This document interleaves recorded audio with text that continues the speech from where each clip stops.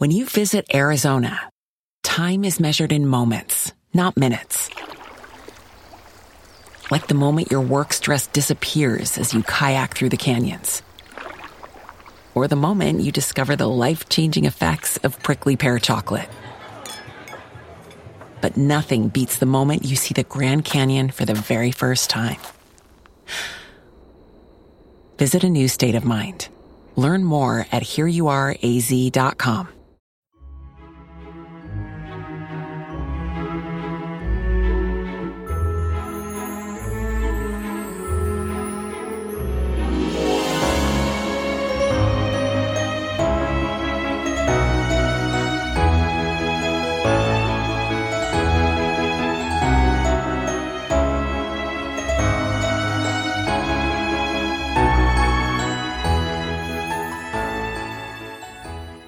Welcome back, everyone, to 1001 Classic Short Stories and Tales. This is your host, John Hagedorn. I have an interesting short story for you today from an author called H.C. Bunner. This one's called The Love Letters of Smith. Hope you enjoy it. When the little seamstress had climbed to her room in the story over the top story of the great brick tenement house in which she lived, she was quite tired out. If you do not understand what a story over a top story is, you must remember that there are no limits to human greed, and hardly any to the height of tenement houses. When the man who owned that 7-story tenement found that he could rent another floor, he found no difficulty in persuading the guardians of our building laws to let him clap another story on the roof, like a cabin on the deck of a ship. And in the southeasterly of the 4 apartments on this floor, the little seamstress lived. You could just see the top of her window from the street, the huge cornice that had capped the original front, and that served as her windowsill now, quite hid all the lower part of the story on top of the top story. The little seamstress was scarcely 30 years old, but she was such an old-fashioned little body in so many of her looks and ways that I had almost spelled her sempstress, after the fashion of our grandmothers. She had been a comely body, too, and would have been still, if she had not been thin and pale and anxious-eyed. She was tired out tonight because she had been working hard all day for a lady who lived far up in the New Wards beyond Harlem River, and after the long journey home she had to climb 7 flights of tenement house stairs. She was too tired, both in body and in mind, to cook the 2 little chops she had brought home. She would save them for breakfast, she thought. So she made herself a cup of tea on the miniature stove and ate a slice of dry bread with it. It was too much trouble to make toast. But after dinner she watered her flowers. She was never too tired for that, and the 6 pots of geraniums that caught the south sun on the top of the cornice did their best to repay her. Then she sat down in her rocking-chair by the window and looked out. Her eyrie was high above all the other buildings, and she could look across some low roofs opposite and see the further end of Tompkins Square, with its sparse spring green showing faintly through the dusk. The eternal roar of the city floated up to her and vaguely troubled her. She was a country girl, and although she had lived for 10 years in New York, she had never grown used to that ceaseless murmur. Tonight she felt the languor of the new season as well as the heaviness of physical exhaustion. She was almost too tired to go to bed. She thought of the hard day done and the hard day to be begun after the night spent on the hard little bed. She thought of the peaceful days in the country, when she taught school in the Massachusetts village where she was born. She thought of 100 small slights that she had to bear from people better fed than bred. She thought of the sweet green fields that she rarely saw nowadays. She thought of the long journey, forth and back, that must begin and end her morrow's work, and she wondered if her employer would think to offer to pay her fare. Then she pulled herself together.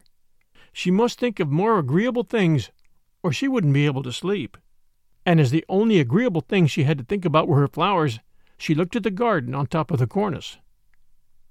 A peculiar gritting noise made her look down, and she saw a cylindrical object that glittered in the twilight, advancing in an irregular and uncertain manner toward her flower pots. Looking closer, She saw that it was a pewter beer mug, which somebody in the next apartment was pushing with a 2-foot rule. On top of the beer mug was a piece of paper, and on this paper was written, in a sprawling, half-formed hand, "Fine porter. Please excuse the liberty and drink it." The seamstress started up in terror and shut the window. She remembered that there was a man in the next apartment. She had seen him on the stairs on Sundays. He seemed a grave, decent person, but he must be drunk. She sat down on her bed, all a-tremble. Then she reasoned with herself. The man was drunk, that was all. He probably would not annoy her further, and if he did, she had only to retreat to Mrs. Mulvaney's apartment in the rear, and Mr. Mulvaney, who was a highly respectable man and worked in a boiler shop, would protect her. So, being a poor woman who had already had occasion to excuse and refuse 2 or 3 liberties of like sort, she made up her mind to go to bed like a reasonable seamstress, and she did. She was rewarded, for when her light was out, she could see in the moonlight that the 2-foot rule appeared again, with one joint bent back, hitched itself into the mug handle, and withdrew the mug. The next day was a hard one for the little seamstress, and she hardly thought of the affair of the night before until the same hour had come around again, and she sat once more by her window. Then she smiled at the remembrance. "Poor fellow," she said in her charitable heart, "I've no doubt he's awfully ashamed of it now. Perhaps he was never tipsy before. Perhaps he didn't know there was a lone woman in here to be frightened." Just then she heard a gritting sound. She looked down. The pewter pot was in front of her, and the 2-foot rule was slowly retiring. On the pot was a piece of paper, and on the paper was, "Porter, good for the health. It makes meat." This time the little seamstress shut her window with a bang of indignation. The color rose to her pale cheeks. She thought that she would go down to see the janitor at once. Then she remembered the 7 flights of stairs, and she resolved to see the janitor in the morning. Then she went to bed and saw the mug drawn back just as it had been drawn back the night before.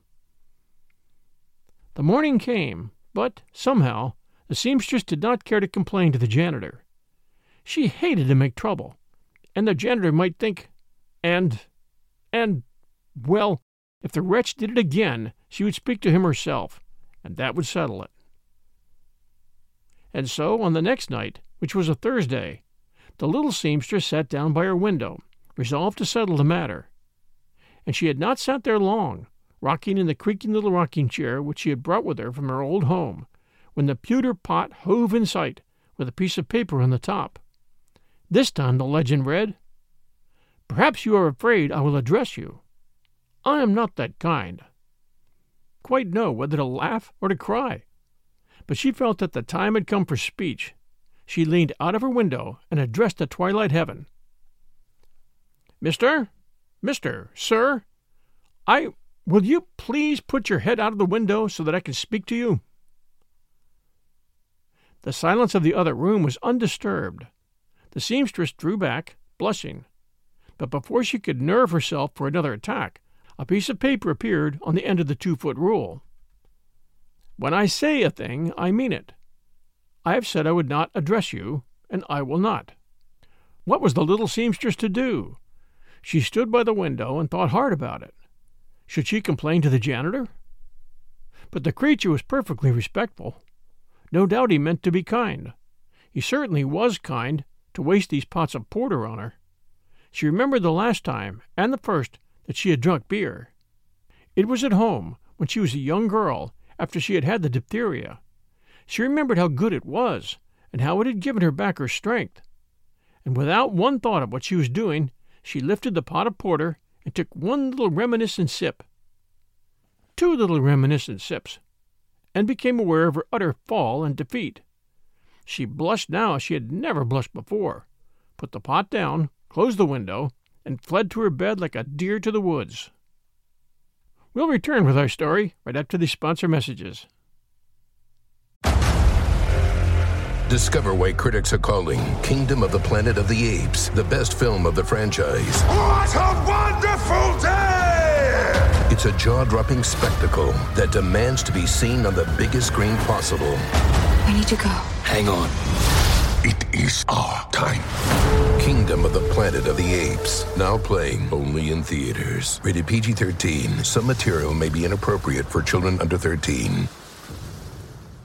You know how to book flights and hotels. All you're missing is a tool to plan the travel experiences you'll have once you arrive. That's why you need Viator. Book guided tours, excursions, and more in one place. There are over 300,000 travel experiences to choose from, so you can find something for everyone. And Viator offers free cancellation and 24/7 customer support for worry-free travel. Download the Viator app now and use code Viator10 for 10% off your first booking in the app. Find travel experiences for you. Do more with Viator.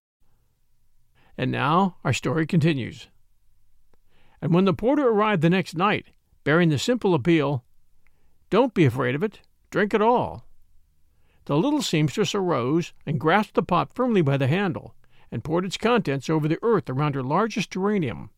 She poured the contents out to the last drop, and then she dropped the pot and ran back and sat on her bed and cried, with her face hid in her hands. "Now," she said to herself, "you've done it. And you're just as nasty and hard-hearted and suspicious and mean as Puzzly." And she wept to think of her hardness of heart. "He will never give me a chance to say I am sorry," she thought. And really, she might have spoken kindly to the poor man and told him that she was much obliged to him, but that he really mustn't ask her to drink porter with him. "But it's all over and done now," she said to herself as she sat at her window on Saturday night. And then she looked to the cornice and saw the faithful little pewter pot traveling slowly toward her. She was conquered. This act of Christian forbearance was too much for her kindly spirit. She read the inscription on the paper. "Porter is good for flowers, and better for folks." And she lifted the pot to her lips, which were not half so red as her cheeks, and took a good, hearty, grateful draught. She sipped in thoughtful silence after this first plunge, and presently she was surprised to find the bottom of the pot in full view. On the table at her side a few pearl buttons were screwed up in a bit of white paper. She untwisted the paper and smoothed it out, and wrote in a tremulous hand — she could write in a very neat hand — "Thanks." This she laid on the top of the pot, and in a moment the bent 2-foot rule appeared and drew the mail carriage home. Then she sat still, enjoying the warm glow of the porter, which seemed to have permeated her entire being with a heat that was not at all like the unpleasant and oppressive heat of the atmosphere, an atmosphere heavy with the spring damp. A gritting on the tin aroused her. A piece of paper lay under her eyes. "Fine growing weather, Smith," it said. Now it is unlikely that in the whole round and range of conversational commonplaces there was one other greeting that could have induced the seamstress to continue the exchange of communications. But this simple and homely phrase touched her country heart. What did "growing weather" matter to the toilers in this waste of brick and mortar? This stranger must be, like herself, a country-bred soul, longing for the new green and the upturned brown mold of the country fields. She took up the paper and wrote under the first message, "Fine," but that seemed curt. "For," she added. For what? She did not know. At last, in desperation, she put down "potatoes." The piece of paper was withdrawn and came back with an addition. "Too mist for potatoes." And when the little seamstress had read this, and grasped the fact that M-I-S-T represented the writer's pronunciation of moist, she laughed softly to herself. A man whose mind, at such a time, was seriously bent upon potatoes was not a man to be feared. She found a half-sheet of notepaper and wrote, "I lived in a small village before I came to New York, but I am afraid I do not know much about farming. Are you a farmer?" The answer came. "Have been most everything. Farmed a spell in Maine. Smith." As she read this, the seamstress heard a church clock strike 9. "Bless me, is it so late?" she cried, and she hurriedly penciled "Good night," thrust the paper out, and closed the window. But a few minutes later, Passing by, she saw yet another bit of paper on the cornice, fluttering in the evening breeze. It said only, "Good night," and after a moment's hesitation, the little seamstress took it in and gave it shelter. After this, they were the best of friends. Every evening the pot appeared, and while the seamstress drank from it at her window, Mr. Smith drank from its twin at his, and notes were exchanged as rapidly as Mr. Smith's early education permitted. They told each other their histories, and Mr. Smith's was one of travel and variety, which he seemed to consider quite a matter of course. He had followed the sea, he had farmed, he had been a logger and a hunter in the Maine woods. Now he was a foreman of an East River lumber yard, and he was prospering. In a year or two, he would have enough laid by to go home to Bucksport and buy a share in a shipbuilding business. All this dribbled out in the course of a jerky but variegated correspondence, in which autobiographic details were mixed with reflections, moral and philosophical. A few samples will give an idea of Mr. Smith's style. "I was one trip to Van Diemen's Land," to which the seamstress replied, "It must have been very interesting." But Mr. Smith disposed of this subject very briefly. "It warn't." Further he vouchsafed, "I seen a Chinese cook in Hong Kong, could cook flapjacks like your mother. A missionary that sells rum is the meanest of God's creatures. A bullfight is not what it's cracked up to be. The Dagos are worse than the brutes. I am 6 foot 1 3/4, but my father was 6'4". The seamstress had taught school one winter, and she could not refrain from making an attempt to reform Mr. Smith's orthography. One evening, in answer to this communication, "I killed a bear in Maine, 600 pounds weight," she wrote. "Isn't it generally spelled Bear?" But she gave up the attempt when he responded, "A bear, Bare, is a mean animal any way you spell him." The spring wore on, and the summer came, and still the evening drink and the evening correspondence brightened the close of each day for the little seamstress, and the draught of porter put her to sleep each night, giving her a calmer rest than she had ever known during her stay in the noisy city, and it began, moreover, to make a little meat for her. And then the thought that she was going to have an hour of pleasant companionship somehow gave her courage to cook and eat her little dinner, however tired she was. The seamstress's cheeks began to blossom with the June roses. And all this time Mr. Smith kept his vow of silence unbroken, though the seamstress sometimes tempted him with little ejaculations and exclamations to which he might have responded. He was silent and invisible. Only the smoke of his pipe and the clink of his mug as he set it down on the cornice told her that a living, material Smith was her correspondent. They never met on the stairs, for their hours of coming and going did not coincide. Once or twice they passed each other in the street, but Mr. Smith looked straight ahead of him, about a foot over her head. The little seamstress thought he was a very fine-looking man, with his 6 feet 1 3/4 and his thick brown beard. Most people would have called him plain. Once she spoke to him. She was coming home one summer evening, and a gang of corner loafers stopped her and demanded money to buy beer, as is their custom. Before she had time to be frightened, Mr. Smith appeared, whence she knew not, scattered the gang like chaff, and collaring 2 of the human hyenas, kicked them with deliberate, ponderous, alternate kicks until they writhed in ineffable agony. When he let them crawl away, she turned to him and thanked him warmly, looking very pretty now, with the color in her cheeks. But Mr. Smith answered no word. He stared over her head, grew red in the face, fidgeted nervously, but held his peace until his eyes fell on a rotund Teuton passing by. "Say, Dutchy," he roared. The German stood aghast. "I ain't got nothing to write with," thundered Mr. Smith, looking him in the eye, and then the man of his word passed on his way. And so the summer went on, and the 2 correspondents chatted silently from window to window, hid from sight of all the world below by the friendly cornice, and they looked out over the roof and saw the green of Tompkins Square grow darker and dustier as the months went on. Mr. Smith was given to Sunday trips into the suburbs, and he never came back without a bunch of daisies or black-eyed Susans, or later, asters or goldenrod for the little seamstress. Sometimes, with a sagacity rare in his sex, he brought her a whole plant, with fresh loam for potting. He gave her also a reel in a bottle, which he wrote he had made himself, M-A-I-D, and some coral, and a dried flying fish that was somewhat fearful to look upon, with its sword-like fins and its hollow eyes. At first she could not go to sleep with that flying fish hanging on the wall.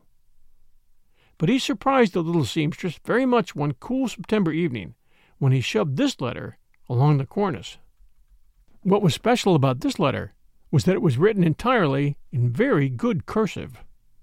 And this is how it read: Respected and honored Madam, having long and vainly sought an opportunity to convey to you the expression of my sentiments, I now avail myself of the privilege of epistolary communication, to acquaint you with the fact that the emotions which you have raised in my breast are those which should point to connubial love and affection rather than to simple friendship. In short, madam, I have the honor to approach you with a proposal, the acceptance of which will fill me with ecstatic gratitude, and enable me to extend to you those protecting cares which the matrimonial bond makes at once the duty and the privilege of him, who would at no distant date lead to the hymeneal altar, one whose charms and virtues should suffice to kindle its flames without extraneous aid. Remaining, dear madam, your humble servant and ardent adorer, J. Smith. The little seamstress gazed at this letter a long time. Perhaps she was wondering in what ready letter-writer of the last century Mr. Smith had found his form. Perhaps she was amazed at the results of his first attempt at punctuation.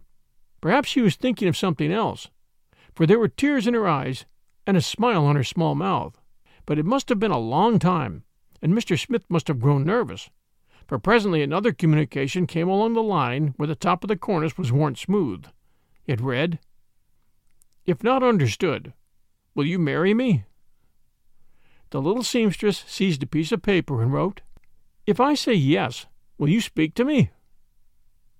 Then she rose and passed it out to him, leaning out of the window, and their faces met.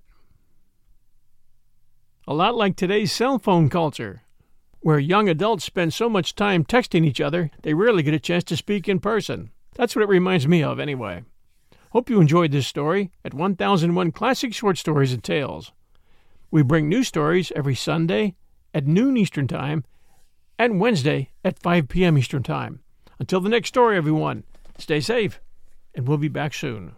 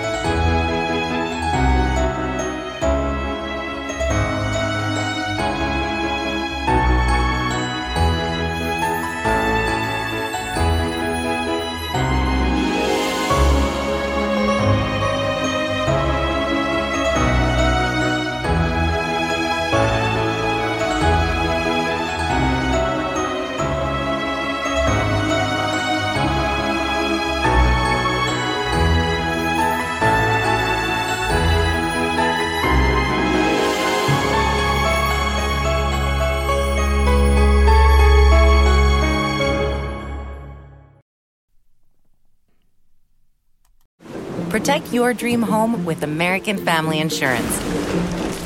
And you can weather any storm. You'll also save up to 25% by bundling home, auto, and life. American Family Insurance. Get a quote. Find an agent at amfam.com. Products not available in every state. Discounts may not apply to all coverages on an auto or home policy. Discounts do not apply to life insurance policies. Visit amfam.com to learn how discounts may apply to you. American Family Mutual Insurance Company, SI, and its operating companies, American Family Life Insurance Company, 6000 American Parkway, Madison, Wisconsin.